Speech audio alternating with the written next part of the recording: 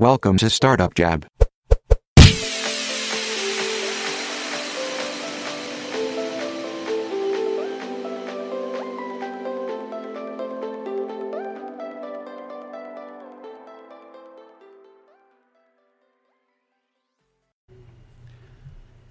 Ladies and gentlemen, welcome to episode 28 of Startup Jab. I am one of your two hosts, Jason Nellis. With me, as always, the Spock to my Captain Kirk, Teague Hopkins. Teague, how are you, sir? I'm doing pretty well. You didn't like that one as much, did you? I've heard it before. Okay. Well, how about the... Okay, let's do... No, that's fair. How about the Uhura to my... not Uhura. No, that's not very good either. Damn it. It's slightly more creative. Yeah. You'll get it next time. I suppose I will. Today we have a very special... Damn it. You know what? I'm going to work on that. I apologize. Today we have some very special guests with us. We have Lily and Marcy, both here from Aspire, which is a software company that helps other companies make smart investments in their workplace perks so that they can recruit, engage, and retain the best talent. We're going to get to them in just a second, but I do want to give a quick shout out to our listeners here on the podcast because... you are part of an extra special select few that is hearing this and not the normal blab crowd that we usually have. So, Teague, I think we owe these people a round of applause. I mean, digitally speaking, of course. Yeah, I don't know whether applause will come over well in the headphones or if that's just going to sound terrible. Oh yeah, no, I don't want to spike the levels there. That'd be bad. That'd be very bad. But yeah, no, I'm pretty excited about this. We don't get an opportunity to podcast directly very often, and this is always a good chance to try and stretch ourselves out a little bit, grow a little in some new directions. Wouldn't you agree? Yeah, totally. That's what we're doing, right? Mm-hmm. Sure. Yeah, and what better people to grow with than Lily and Marcy? Lily is one of the founders and the COO of Aspire, and she focuses on Aspire's client acquisition and expansion. And Marcy is the head of perk operations at Aspire and keeps the gears turning by working in partner strategy and operations and managing those client relationships. So Lily and Marcy, welcome to Startup Jab. Thanks. We're super glad to be here. So to start us off, tell us a little bit about why you started Aspire. Sure. So it seems like it was ages ago, but we started Aspire about 2 years ago. And the premise behind Aspire was really looking at the changing environment in the workplace and how employers were starting to invest both in their staff and also in creating a culture for their employees.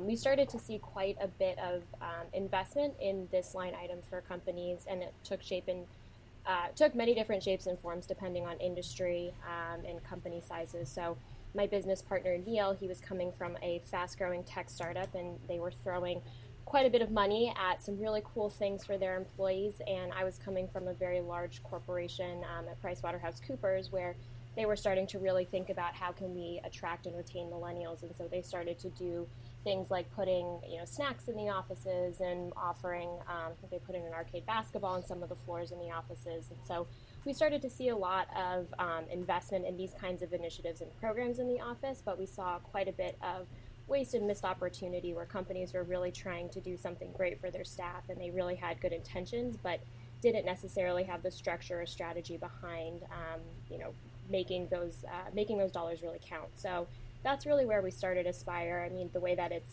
evolved over the last couple of years has definitely taken a lot of twists and turns, but that's always been kind of the core of what we're trying to help out here. Yeah, it's so great that you have that core idea of what you're trying to do for companies, because almost every startup goes through those twists and turns, right? It's you almost never end up with quite the same thing you thought you had when you started, but if you started from a particular problem you're trying to solve for a particular audience, then at least you've got that core vision to keep everything grounded and pivot off of that instead of flailing, trying to find some way to make money, right? We do our fair share of flailing as well, but we're trying to keep our coat, our limbs intact. Yeah. So I am really fascinated by the concept of your company, particularly because in an age of the startup economy, and more importantly, people who really trying to find interesting and new and creative ways to retain talent, because it's always easier to spend money to keep talent than it is to hire new talent. Can you talk a little bit about sort of the perks themselves, what you help people offer, and maybe what some of the more popular perks are? Yeah, absolutely. So we see a lot of different types of perks for all of our clients. Our most popular perks tend to be catered lunches, happy hours, birthday celebrations, but we do try to keep all of our perks a little more thematically appropriate, and trying to make sure that they are a little bit more than your typical sandwich platter to bring your employees together. So we do things like this month we're doing Super Bowl wing platters for everybody. So you have like wings and it's potato skins and all of that good stuff that you would normally have at a Super Bowl party for your company lunch on Friday, which kind of gives it a little more flair. So those are our more fun perks. We do a lot of wellness perks as well here. So we help people set up meditation classes, goal setting exercises, chair massages for those really stressful months. Anything that kind of, yeah. We would like those every day here, but we're a startup, so cash flow. But we're trying to make sure that we really help fit into the culture of the companies that we're working at. And sometimes there's different goals that each of our HR admins are working towards, or different reasons that they want to bring their employees together. But we do our best to kind of make things more exciting and get their people together over a good cup of coffee or a donut, whatever the day calls for. And I think that point about having, like, the perks that we offer for our clients are going to vary quite drastically depending on who the company is. And it might not even be, the same within industries or client sizes. I think one of the cool things is that we see, all of our clients are trying to be unique. They have their own culture. I mean, we're not coming in and saying, here are the 5 to 10 things that you need to be doing to make your workplace great. Mm-hmm. All of the companies we work with are already awesome, and we're just trying to help them be a little bit more efficient with what they're offering. I do think that the administrative details and logistics is kind of that part that can bog a lot of companies down. But that innovation piece is also something that is a lot of fun for us. So kind of coming up with new ideas. And we're lucky enough not only to be able to come up with our own ideas, but also be able to almost crowdsource them through other companies. So, we're working with an army of people across our partners and our clients to come up with new ideas all the time. So I think that's one of the most exciting things about what we do here at Aspire, and one of the more fun things that we're able to kind of experience with our clients. Sure. Well, and with clients like 1776 and Contactually, which are big names here in the DC technology and startup scene, I mean, clearly you're making an impact in some of the right places. Contactually, for example, is blowing up in terms of the number of people that they're hiring, and the fact that they're able to retain that talent is certainly in part to the kinds of perks that you're helping them offer. So that's got to be a nice feather in your cap. Yeah, we've really enjoyed working with those larger companies here in DC and watching the smaller ones grow as well. I think obviously a lot of credit for those cultures comes back to the management structures they put in place and the different rituals that they practice every week to create those cultures. But we love being able to support their teams as they grow. And when someone comes up with an idea, saying we want to do something healthy for our employees this month, we're able to help them quickly execute on that idea without taking a ton of time out from the rest of their day. And I think all of our clients really appreciate that attention to detail and that kind of quick turnaround that they are able to experience by using our software instead of planning things themselves. Yeah, I think one of the things that's really interesting about the way that you describe it is this idea that you can help bring those innovations to a bunch of different companies. It's sort of the as a CEO you want to be focusing on only outsourcing the things that are not core competencies. And so providing these perks and coming up with, ways to do, Super Bowl themed or Chinese New Year themed meals and parties and things is something that a lot of companies get value from, but, it's not something that they need to be doing in-house. And so the fact that they can have you do it and you can, create efficiencies across doing this for a lot of different companies, both on the ideation and on the delivery, seems like a win-win. Yeah, it's, I'm sure it's super hard for people to keep up with what restaurants just opened in your neighborhoods or where the best cake pops are coming from now. But because that's what we do every day, we often have really great suggestions about the cool new things that are happening or We've been referred a new wellness partner who used to coach someone really famous, or, a bunch of different ideas like that. So we get a lot of referrals and meet a lot of interesting people that way. And we hope to share a lot of those skills and talents with our clients as well. So one of the other things I wanted to bring up, because I like the way you talked about it when we talked earlier, is the difference between culture and perks, and how perks fits into culture. But a lot of companies mistake culture for free beer and ping pong, and there's more to it than that, right? Definitely. I actually think the pendulum is starting to swing the other way in terms of ping pong. I think ping pong was like the first investment for companies that were really looking. And I mean, I love a good game of ping pong, and I think a lot of companies do. But it's funny. I mean, it's all about being different, right? And it's all about being unique. And culture is one of those intangibles that is never going to be defined by one or two things.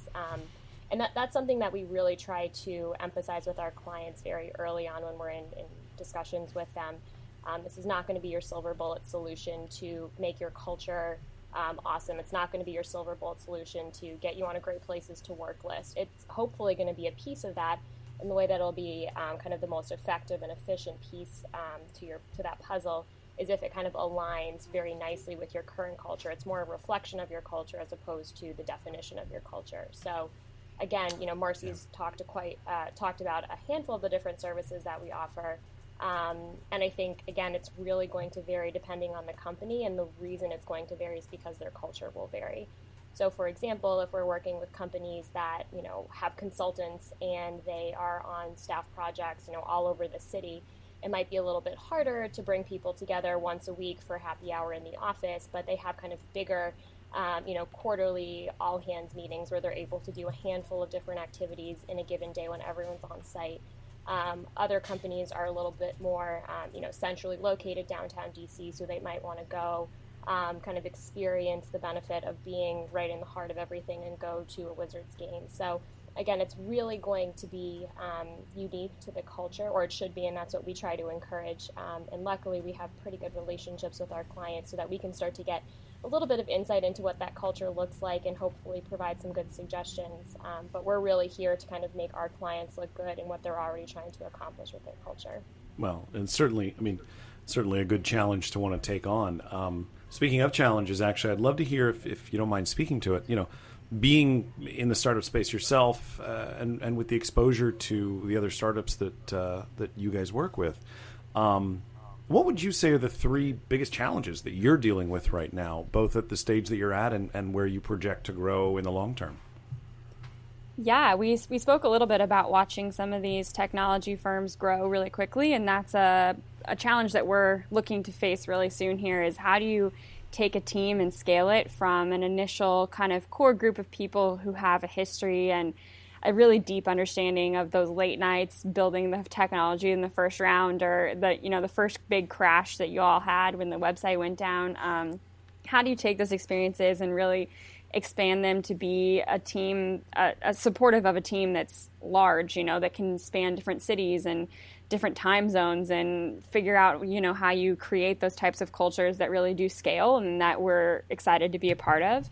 So that's definitely one of the big challenges we've been facing right now, is figuring out what do we value as a team and how can we really ingrain that in our day-to-day rituals so that we can create these teams that are self-sustaining and you feel like you're kind of coming home to a family when you go to work, even if it is a day job, as they say. So I think that's one of our bigger challenges right now is creation of that true team aspect. Well, I think it's appropriate that a company that, your business model is helping other people create perks that fit with their culture. It's appropriate that you would be so focused on developing a culture for your own company and how to build a team and stay true to that culture. Yeah, we're trying to make sure we're drinking our own medicine here. Well, we're lucky to have, it's partially an inspiration, but also a little bit intimidating. We work with some of the coolest companies here in the greater DC and Boston areas right now, and seeing some of the things that they've done is awesome. And as we talked about, every culture is unique, so we can't just take what they've done and put it into our culture, but it definitely, gives us some really great ideas, and, both in terms of rituals, in terms of core values. And so I think that the biggest challenge that I've really felt, kind of to what Marcy was saying, is there are so many, it's so easy to get caught up in the day-to-day work. And there's so much that we have to do right now that taking a time to step back and say, okay, what is our culture? Because for so long it's been defined by just the people here, which is great. We have some pretty fun and exciting personalities over here, which for better or for worse has defined our culture. And I think we just want to say, okay, we don't want our culture to happen to us. We want to be defining our culture as we grow. So it is important for us to take a step back from, the craziness of working with our clients and building out our product and, really putting our own culture under a microscope as we look to bring on some new people and expand to new cities. Yeah, I love that idea of being intentional about your culture rather than letting it happen to you. I think that in a lot of companies, the hiring for cultural fit is treated as, we'll know it when we see it. Which usually ends up just being the end of all diversity because people hire people who look just like them.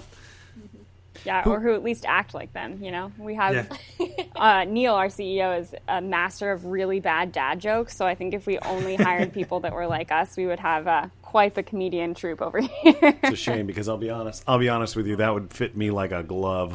It's a shame. A lot of Phil Dunphys. That's really good. Oh, you know what? Can I just say, Phil Dunphy is an underappreciated comedic genius, okay? And if you are fortunate enough. He's pretty classic. Yeah, I'm just saying. As two Claire Dunphys over here, we obviously have a special place in our heart for those Phils. How utterly perfect.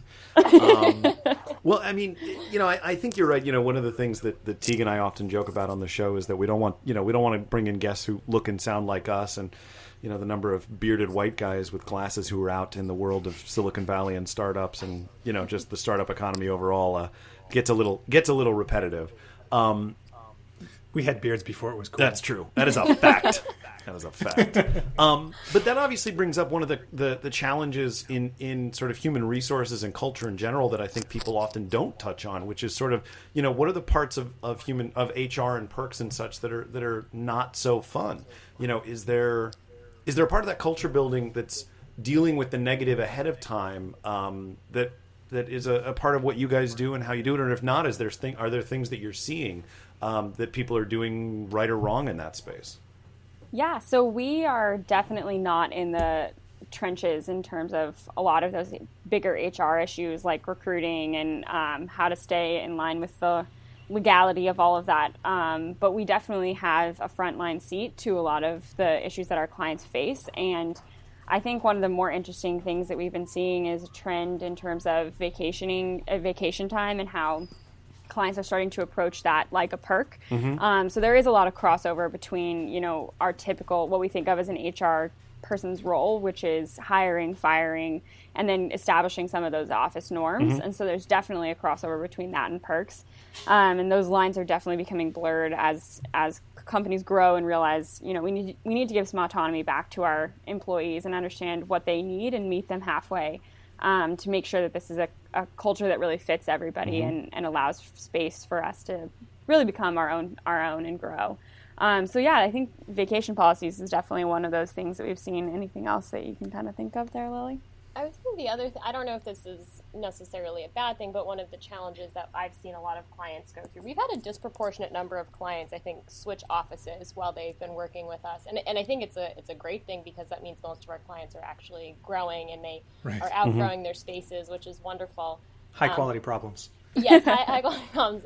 But it is interesting to see them go through that transition because, one, the main points of contact that we're typically working with basically get swamped, for a certain period of time.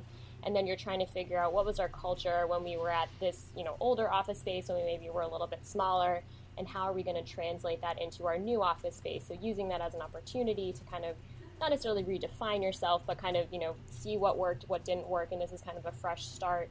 But then making sure that you carry over some of those things, as you move into a new space. Which I think can be challenging, both being just physically in a new location, but also as you bring on more people. Sometimes your budgets might not increase proportionally with that and trying to figure out, okay, well, we really want to make sure that we're sustaining this, but it's becoming, we need to be conscientious of our budget. So I think that's something, we always have to work with clients in terms of how can we find some options that fit within your budget? We can't just, not everyone has a Google-sized budget, when it comes to offering these sorts of perks and benefits. And so it's a hard challenge. I mean, I think every company wants to give their employees everything, and it's all about priorities. Yeah, well, and even if they had an unlimited budget for perks, there's still all these cultural challenges that come along with growing companies. Moving to new offices, even if the company wasn't increasing in size, moving to a different office changes the way that people interact with each other, right? Like if you have a communal kitchen or not, changes whether people eat lunch at their desk or eat lunch with their coworkers. And then on top of that, add in when your company is growing through those inflection points.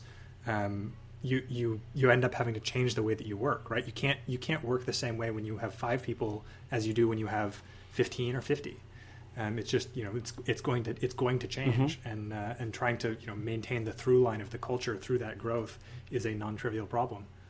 Yeah, our CTO William is really good at bringing some of those issues to light, and so as we've grown, we've really turned to him to figure out and to talk about how those changes occur and what they mean, and where you can focus in on different things. So he always says there are things that you should continue to do as a ritual that kind of reflects the value that you're looking for in your company. So we do toasts every Friday and say, this is something great that happened this weekend or this week, and we really want to call out that William built that really cool product feature, or Lily closed that client, or whatnot.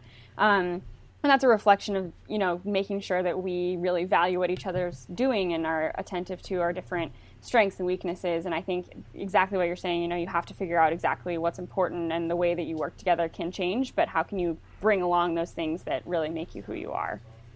Yeah, I think a lot of it is this idea of folkways, of the ways in which work gets done, particularly the ways that are not necessarily codified in the employee handbook. It's things like the toast. It's things like what kind of information gets sent in an email versus announced at a meeting. It's what kind of what's the power distance? Is it appropriate in any given company for the intern to bring an idea to the CEO? And there's not a right answer to that, right? There's not a correct culture and an incorrect culture. It's just different fits for different organizations. Well, actually, if I might interject for a moment, I actually disagree a little bit, because I think that it is a sign of a good culture across the board when your employees feel that they have the ability to come and bring ideas to you, even as far down as the intern. I think as long as there's an understood... Yeah, I'm going to disagree with you. Well, I think that as long as there's an understood protocol around it, I don't think it's a free-for-all where you can just knock on the door necessarily every time. But I do think that there are... I actually think that it's a bad culture when there's such a buffer between the people above you and the people at your level, or people at that level, rather. Power distance has a very specific purpose that it serves, and I think that there's definitely cultures. So you may be right if we're limiting it to a discussion of startup companies or even tech companies, but what happens when you expand that to, say, military units, right? When you actually there's a value for that command and control culture that is different from the open collaborative environment that we're all used to working in. Yeah, but we're not talking about military cultures. And Marcy and Lily, I apologize because we're clearly just veering off topic. Teague, no, not at all. Teague, we'll just have to agree that you're wrong, but that's not the point here or there.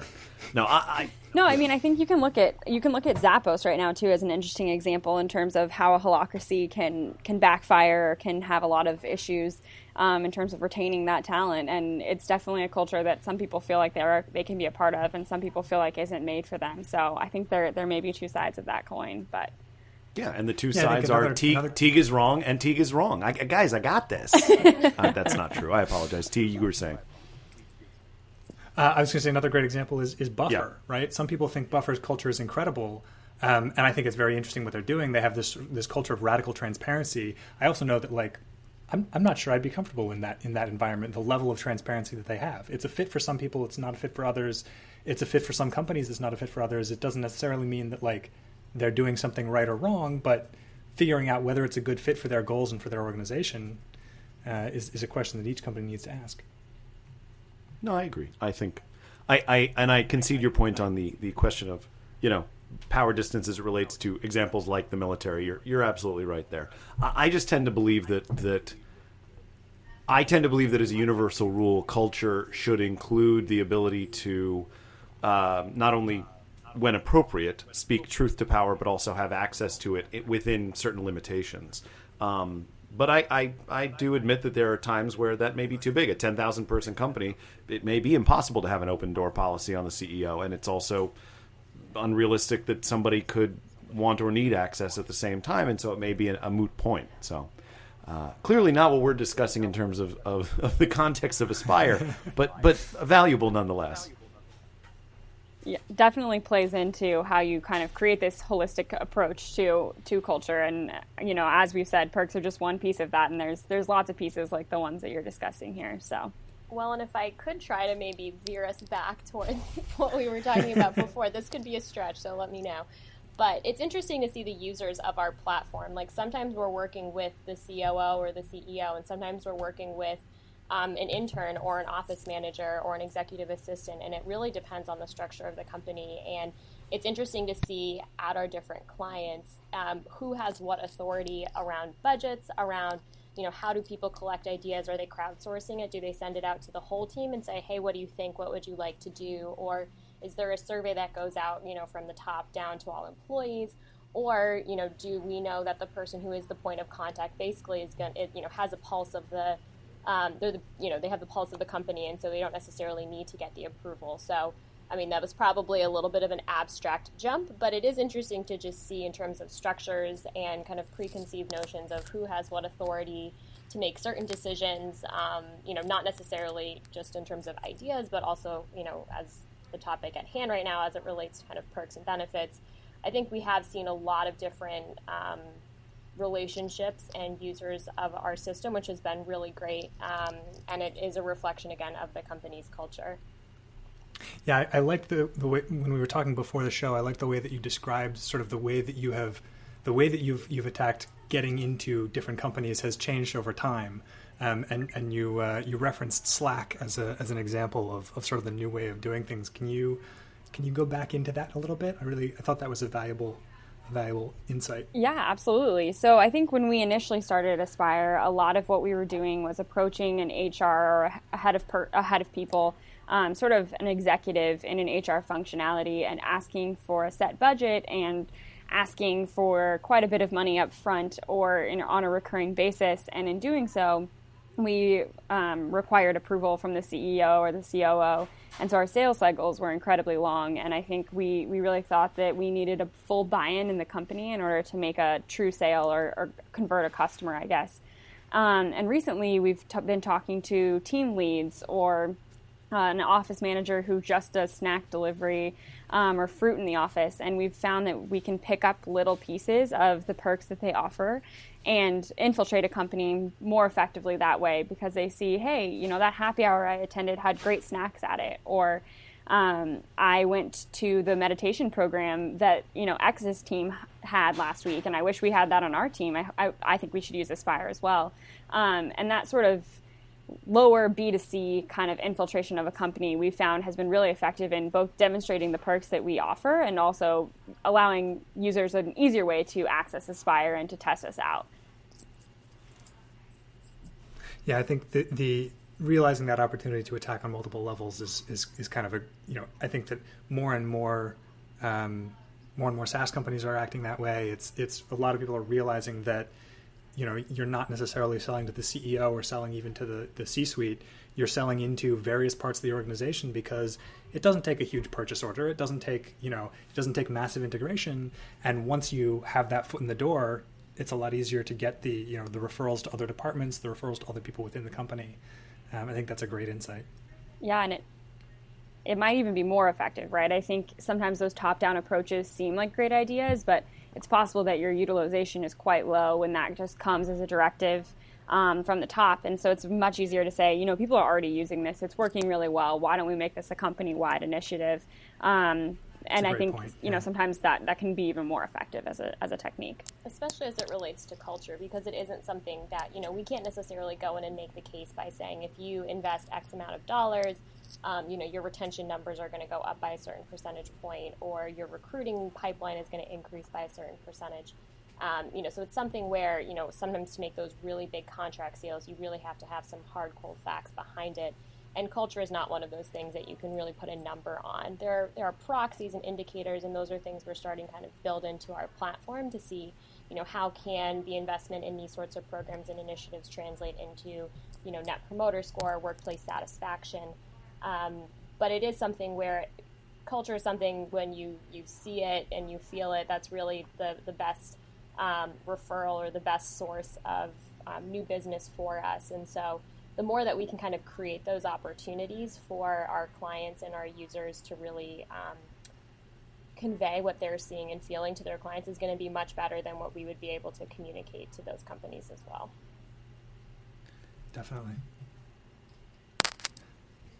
So earlier you mentioned figuring out the way that you're growing, both in terms of culture, but also in terms of approach to growing the business. Before the show, we talked a little bit about this idea of do you grow by going deeper, or do you grow by going broader?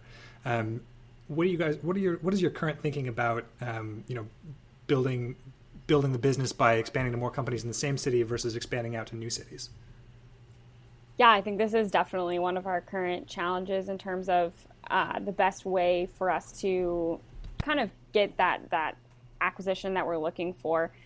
So we recently expanded to Boston, and we have a good set of clients out there who are pretty consistently using Aspire. Mm-hmm.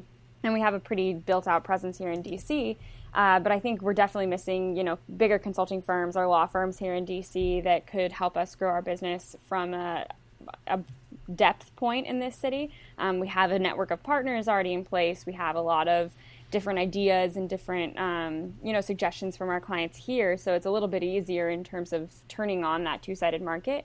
But there's low-hanging fruit in, Baltimore and Philadelphia and Chicago. So are those places where we can really quickly pick up clients and see that exponential growth that we're looking for. So I think it's definitely perhaps both is the correct answer, which is the eternal problem of a startup, is you kind of need to do as much as you can with the limited resources that you have allocated. So I think one of our current ideas is to try to test out these different cities and see, what does it look like to turn on a city? Can we do it more quickly and more efficiently as we continue to grow, or is it always going to take the same amount of time and space to turn those cities on? So that's definitely something we're testing right now. I think at this point we're trying to do as much as we can with as little as possible. So we're definitely trying to do both, but it will be interesting to see where we fall on that spectrum as we continue to grow. Well, and I think, when Marcy says that we're trying to do both, I think the way that we're trying to do that is we're trying to almost make it seem like location isn't a factor in terms of where we're going. So a company that we work with in Boston doesn't necessarily need to be different than a company that we're working with in Chicago or DC.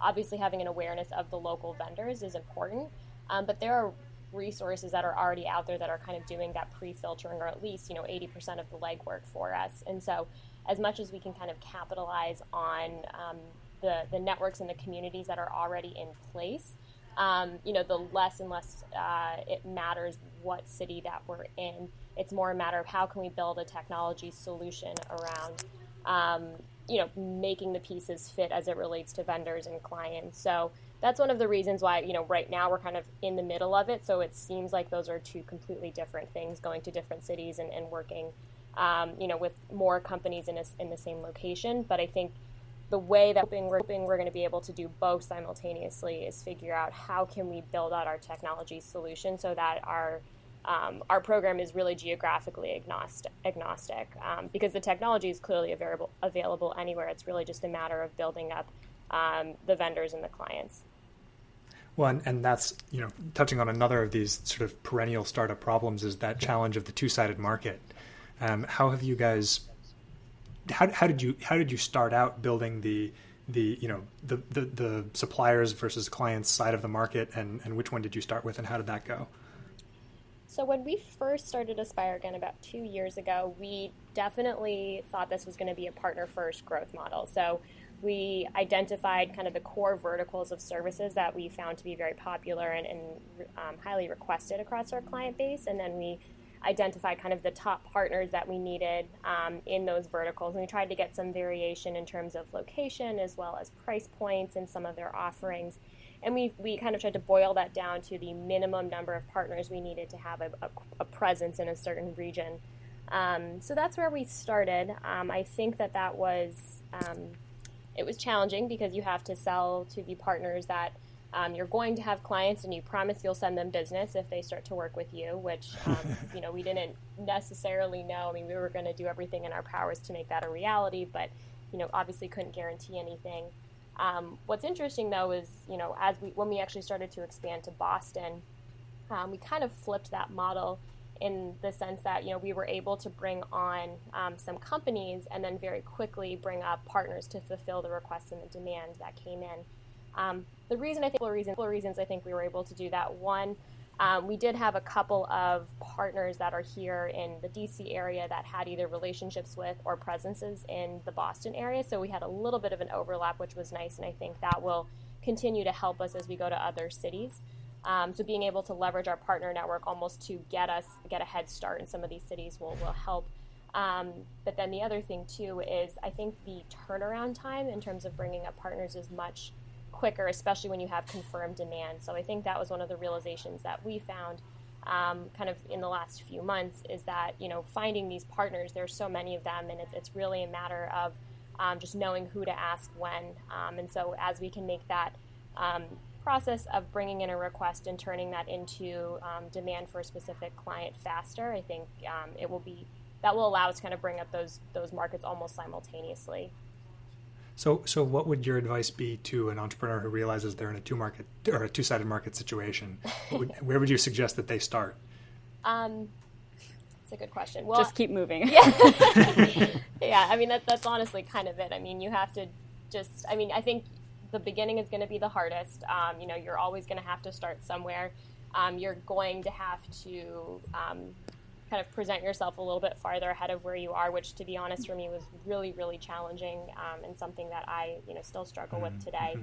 But I think it's a matter of trusting yourself and saying that you're going to fulfill on the commitments that you've promised. I think being a startup requires you to be scrappy and kind of, it might be messy on the back end, but there's a lot of things that you can do to make things happen. It might not happen the way that you wanted it to, but the end result hopefully will be the same. So I think the first thing I would say is just know that it's going to be messy and it's going to be really hard in the beginning.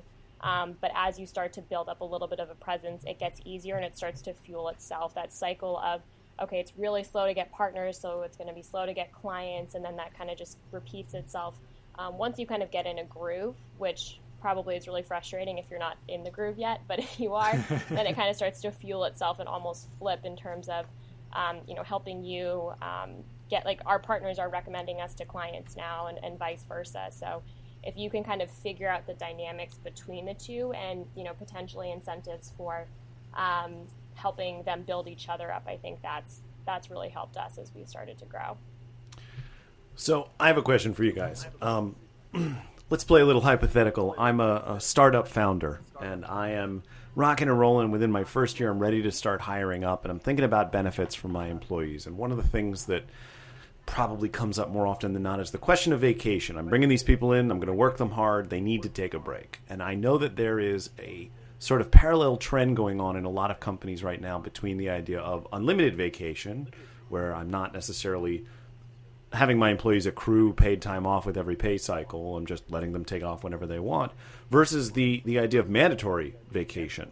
The idea that no matter what's going on during the year, I'm going to make you take 2 to 4 weeks off because you need the break, and you're not going to take it unless I make you do so.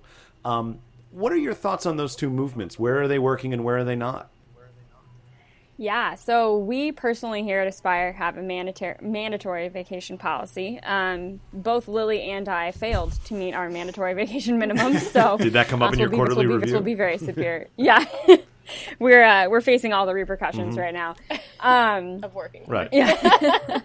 I think both have merits, right? I think the idea behind both is really important, and the idea is that we want to be rewarding people who are working hard with some sort of rejuvenating factor. How people choose to take those moments, I think, is something where we can over-dictate what we think the right answer is. And I think that that's a really easy trap to fall into. It's possible that everybody just really wants, 8 p.m. to 12 a.m. off, and that's really all the time that they need in a day, or maybe they just want Fridays every week. I think there's definitely some different options, and mandatory vacation has a lot of directives in it. I think, it says that sitting on a beach is more rejuvenating than being with your families on a Sunday or whatnot. So I think there's a lot to be said for both. But I do believe that this unlimited vacation policy does face a lot of issues in terms of whether or not people actually take that vacation. A lot, like we were talking about earlier, if your manager doesn't take that vacation, then you're most likely not going to. And so it's really more about how that results in a workplace and how that kind of manifests itself in terms of actual cultural norms, I guess, versus what the handbook says. So I think that's more important than anything else, is setting those policies and then following them at a management level so that other people feel comfortable making decisions for themselves, and then to make those proper decisions, I think, is probably the best you can do. There's definitely a lot of room to grow, though. Yeah, I think I sometimes worry that in either instance, there is sometimes a disconnect between the culture that offers or enforces both of those. To your point, you guys haven't used your mandatory vacation time. What do you think are the important aspects of a culture to actually really not just sort of say what they... Let me take a step back. When culture and vacation policy don't actually reflect one another, that's a real disconnect that I think a lot of startup founders fight with. Do you see in your worlds where, the idea of unlimited vacation time and the idea of mandatory vacation time is important, but not necessarily actually enforced? I mean, I think that's a disconnect that a lot of folks struggle with. Yeah, and I mean, on a personal level, I struggle to disconnect from work because I have a perfectionist tendency, right? So it's really hard for me to walk away and say, that's okay, that can be dealt with later, or that's okay if that only is 80% correct, someone else will pick up my slack. And I think a lot of startup founders have that issue as well, where it's like, this is my baby, I've put so much time into this, how could I possibly need or want that time away? It's more important for me to be there right now. So I think a lot of it is really internal reflection and looking at what you personally believe, and then trying to build a vacation, model that would encourage you to take time off. So, for me, that just didn't work out super well. I think it kind of like vacation is on one side of kind of like just what is work-life balance, and one of the things that I believe is work-life balance does not mean that you have to have doesn't mean that you have to be able to disconnect at certain times and not at others. I think work-life balance is really defined by every person, and I think people have different tolerances for when they want to be working, how they want to be working. Some people might work like for throughout the night and pull all-nighters and have sprints of just very high intense working hours, whereas some people might be okay staying at the office a little bit longer, but having maybe being able to talk to your your colleagues during the day and take a lunch break, and that's fine. It's really just about figuring out for you what is that balance and where do you feel like your equilibrium is. And if you start to feel like your equilibrium is shifting one way or the other, like you're starting to work too hard, for your own personal happiness and well-being, and that might differ, depending on the season. Maybe during the summer, you really want to be outside and you want to be taking a little bit more time off because that's your favorite season of the year. So maybe you take some more time then, whereas, during the winter months, you don't actually mind, holding yourself up for a little bit and cramming out some work. So I think that work-life balance, and the same thing with vacations, it's really about, like, what do you feel like you need in terms of your vacation? I know I personally, sometimes if I have trouble just kind of relaxing, which is something I need to work on. Personally, but a vacation for me isn't necessarily completely unplugging for 2 weeks. That might almost stress me out more. But being able to take a couple of hours off here and there throughout the day, maybe be able to go run some errands, or go home to Boston to see my parents during the week. Having that flexibility is really important to me. So I think it's really about the individual and having them figure out what's going to make them feel balanced in the workplace, and then giving those employees the appropriate avenues and opportunities to take advantage of that. It's not work-life balance. It's work-life synergy. Yep, he said the S word. Our favorite buzzwords. Yep. I love it. you're definitely opening up a window too into an internal conflict that we have here as a team, is just trying to figure out that strategy and what that looks like, because William and Neil are very different in how they approach these issues. And so I think it's also fun to see, how different people are. I think I wish I could learn a lot from how they approach vacation and how they approach disconnecting, because I'm just not very good at it. And so it's super cool to also be able to learn about those things in a smaller team like this. Yeah. Well, and I think, as you alluded to earlier, I think there's also that challenge of when you are thinking about scaling the team from a cultural perspective, it becomes not just about, what works for each person, but also like, as a manager, then you set the tone for your team. Right. And so then you have the question of, okay, how can I make sure that, that if I'm not taking vacation, that my people still take vacation? And it's a lot harder to do that if you're not leading by example. Right. And that you're not kind of, internally saying, oh, if they took vacation, they must have, a problem with completing work or something, and just being really honest with yourself about your biases there as well. Yeah, absolutely. Well, and I think that also dovetails, too, with the idea, we talked about this earlier, about just accountability when it comes to taking that vacation time. There's a Quartz article that Teague mentioned in our sort of pre-interview prep that I'm sure we'll be able to share via the show notes, that talks about Netflix employees and the fact that they basically have always been able to take as much vacation time as they wanted to because they've been accountable to themselves and to each other, and that actually there's always a very high bar in their culture, and if you don't meet it, then you're rewarded with a very nice severance package. I think one of the things that we sometimes mistake when talking about and I think you guys have pointed this out very well, is that when we talk about unlimited vacation, we talk about all these perks. What your company really brings to the table is a way to really give meaning to the words behind culture. When we talk about it, it's one thing. When we provide action, it's another. And I think the questions around vacation or lunches or all that, I think what you, tell me if I'm wrong, but what you're doing is really taking that talk and making it the walk, so to speak. Would you say that that's sort of the value proposition you bring to your clients and customers? Yeah, absolutely. Giving them the tools to make those decisions really effectively and efficiently is definitely what our software is there to do. I think you have a lot of our clients who are in the system every day have these amazing ideas, and helping them execute on those to really bring that tangibility of culture into the office is definitely our day-to-day goal. Very cool. Teague, I have one question, and I know you're going to roll your eyes when I ask this. So if there's some way that you can express that vocally, that would be great. One question I really love to ask our guests, and I'd love your thoughts on this as well. If you guys could go back in time to the very beginning of Aspire and give yourselves one piece of advice that, I don't know, might save you trouble or be worth, considering for anybody who's starting their own startup, what piece of advice would you give yourselves if you could go back to day one? Is this where I throw in the there it is. Brother? That would be the verbal reaction that I'm hoping for. Yes. That's a good question.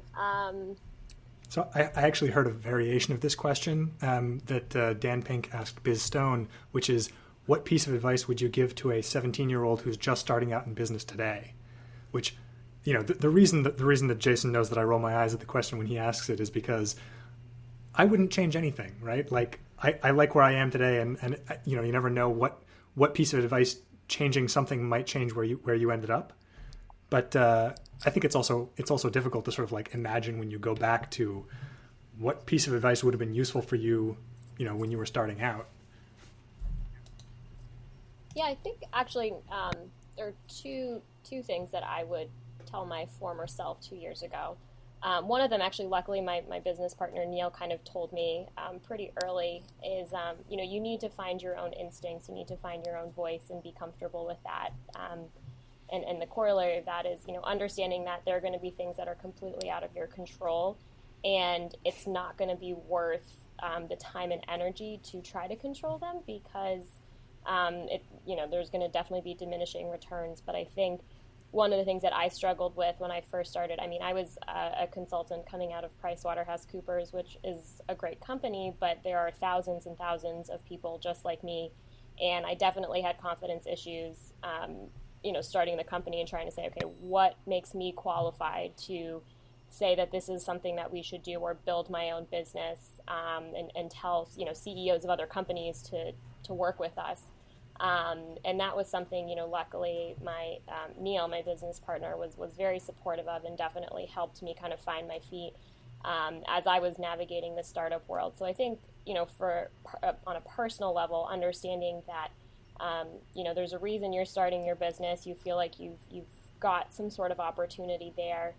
You've got some of the right pieces in place, and, that's the best that you can do. I mean, people are going to have their own ideas, their own feedback, their own criticisms, and it's great to hear all of that, to acknowledge it. You should adapt to some of those things, but you should understand kind of what are your instincts telling you, what do you believe, and grain of salt, and being able to say, okay, I appreciate your feedback, or what you your criticisms maybe, and I respectfully disagree, and this is what I'd like to do. And obviously you can say that in a lot of different ways, but making sure that you're not bending over backwards to every piece of feedback or every suggestion that you get, and understanding that you kind of have your own ideas that you can be acting on, and that's the most important thing to really figure out for yourself. Yeah, in the startup workshop world, we call it mentor whiplash. It's sort of this idea that like two different people will tell you two exactly opposite things, and if you try to do both, you will end up breaking your neck. That's a great piece of advice. Yeah, I would say mine is something that I'm trying to still learn. So I don't know where that falls in terms of a 17-year-old versus a past Marcy. But I think my key takeaway from the last 2 years is you can always push a little harder, and you can always forgive yourself a little more. I think we always think we're doing the best that we can, but there's probably one more thing that I could be doing that makes everything just a little bit better. And striving for that 100%, I think, is always something that we can be trying a little harder for. I think especially in a startup, 99% just doesn't quite cut it. And so I think that's definitely something I've been trying to incorporate into my own life. And then also understanding that if you do fall short, that there's probably a reason for that, and as Lily kind of alluded to, it may or may not be within your control, and that you can forgive yourself for mistakes that you've made and just move forward. I think that's super hard for someone to do who's in the middle of a startup. Every mistake or negative piece of feedback feels like the end of the world, or feels like there's nothing you can do to make it better, but in a year you might not even remember the conversation. And so being able to recover from those and bounce back and say, it's okay that happened, I'm getting better, or I'm getting stronger, I think is really important as you grow to be really strong and to be a good startup founder. Yeah, I think self-forgiveness is one of the hardest things for anybody to do, and it's immensely powerful. Absolutely. Well, I think that we're coming to the end of our time today. I want to take a second and just thank you both for joining us. It's a challenging place that you guys are in terms of both of the business segment you're in as well as the stage you're in, and to hear that, despite the need to grow and change, you guys are holding firm to the idea that culture can be improved through perks. So, on behalf of startup founders everywhere, thank you. We desperately need you. Absolutely. For having us. Yeah, we had a lot of fun. This was come back anytime. We'd love to have you. Teague, Awesome. Before I forget, actually, I should be asking Marcy and Lily. Marcy and Lily, if folks want to reach out to you with questions or follow-up, what would be the best way for them to do so? So we are both incredibly responsive to email. Again, going back to that work-life balance thing, we're working on it. But you can definitely email us. We love to, connect with people in the DC startup scene, DC, just business communities. You never know where it's going to lead. So our emails are just our first names at aspire.is as in Sam. Very cool. Teague, how can folks reach out to you if they have questions? The best way to find me is on my website at teaguehopkins.com. That's TEAGUEHOPKINS.com, or Very at cool. Teague Hopkins on And you Twitter. can find me at Jason Nellis on Twitter, and Jason at brilliant.co. That's BRLLNT.co. And of course, we appreciate you joining us on Startup Jab. You can join us every week on startupjab.com through our mailing list, and be sure to check us out both via podcast here as well as through our regular Blab show. And I think between the two, you will get your daily hit. We should say really your weekly hit, but there's so much content to consume. It feels daily. It's great. Anyway, thank you guys for joining us. Teague, is always a pleasure to co-host with you, sir. Likewise.